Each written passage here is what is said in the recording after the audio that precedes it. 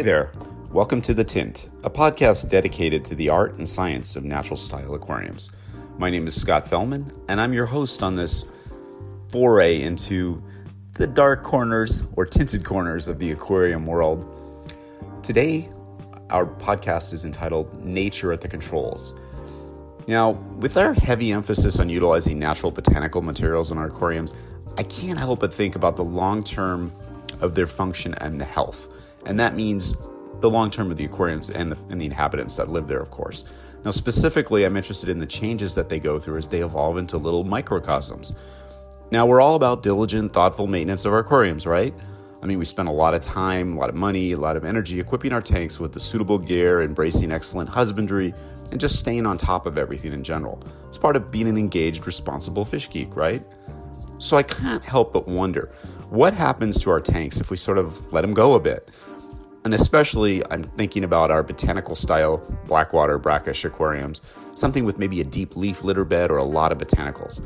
Let's just say we stop doing weekly water exchanges and slip to, say, once a month. Let's say all we're doing is topping off for evaporation during that time period, feeding the fishes, that's about it. What will happen? Will all the botanical material continue to break down, keeping the water tinted? Will the biofilms colonize open surfaces? Will water chemistry swing wildly? Will phosphate and nitrate accumulate rapidly? Will the aquarium descend into utter chaos? Or will it simply continue to function as usual? I mean, when you think about it, the natural style botanical or blackwater aquarium is set up, sort of, to replicate the habitat where all this stuff is taking place already. Leaves, seed pods, etc. They're more or less ephemeral in nature, and they're constantly breaking down in these environments. Decomposition, accumulation of epiphytic growth, and the colonization of various life forms in these systems is continuous. So how much more will things change by simply delaying water exchanges for several weeks? By not siphoning detritus at all? Will this really become sort of problem? Will the bacteria, fungal growths, and the other microorganisms, the crustaceans that live in our botanical substrates continue to do what they do? Will they continue to break down wastes, organics, and reproduce?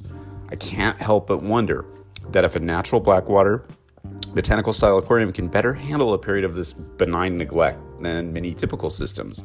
Not that I'd want to do this, mind you. I'm fairly diligent and probably borderline obsessive when it comes to maintenance. I love my weekly water exchanges. However, I can't help but wonder what happens in one of these systems if we just let nature take the controls for a while. It's an interesting question, and perhaps an interesting experiment for the intrepid hobbyist. Don't ask me why this was on my mind this morning, but I opened the discussion and the thought process up to you. So in the meantime, before you venture into the world of benign neglect, stay curious, stay open-minded, stay observant, stay diligent, stay adventurous, and stay wet.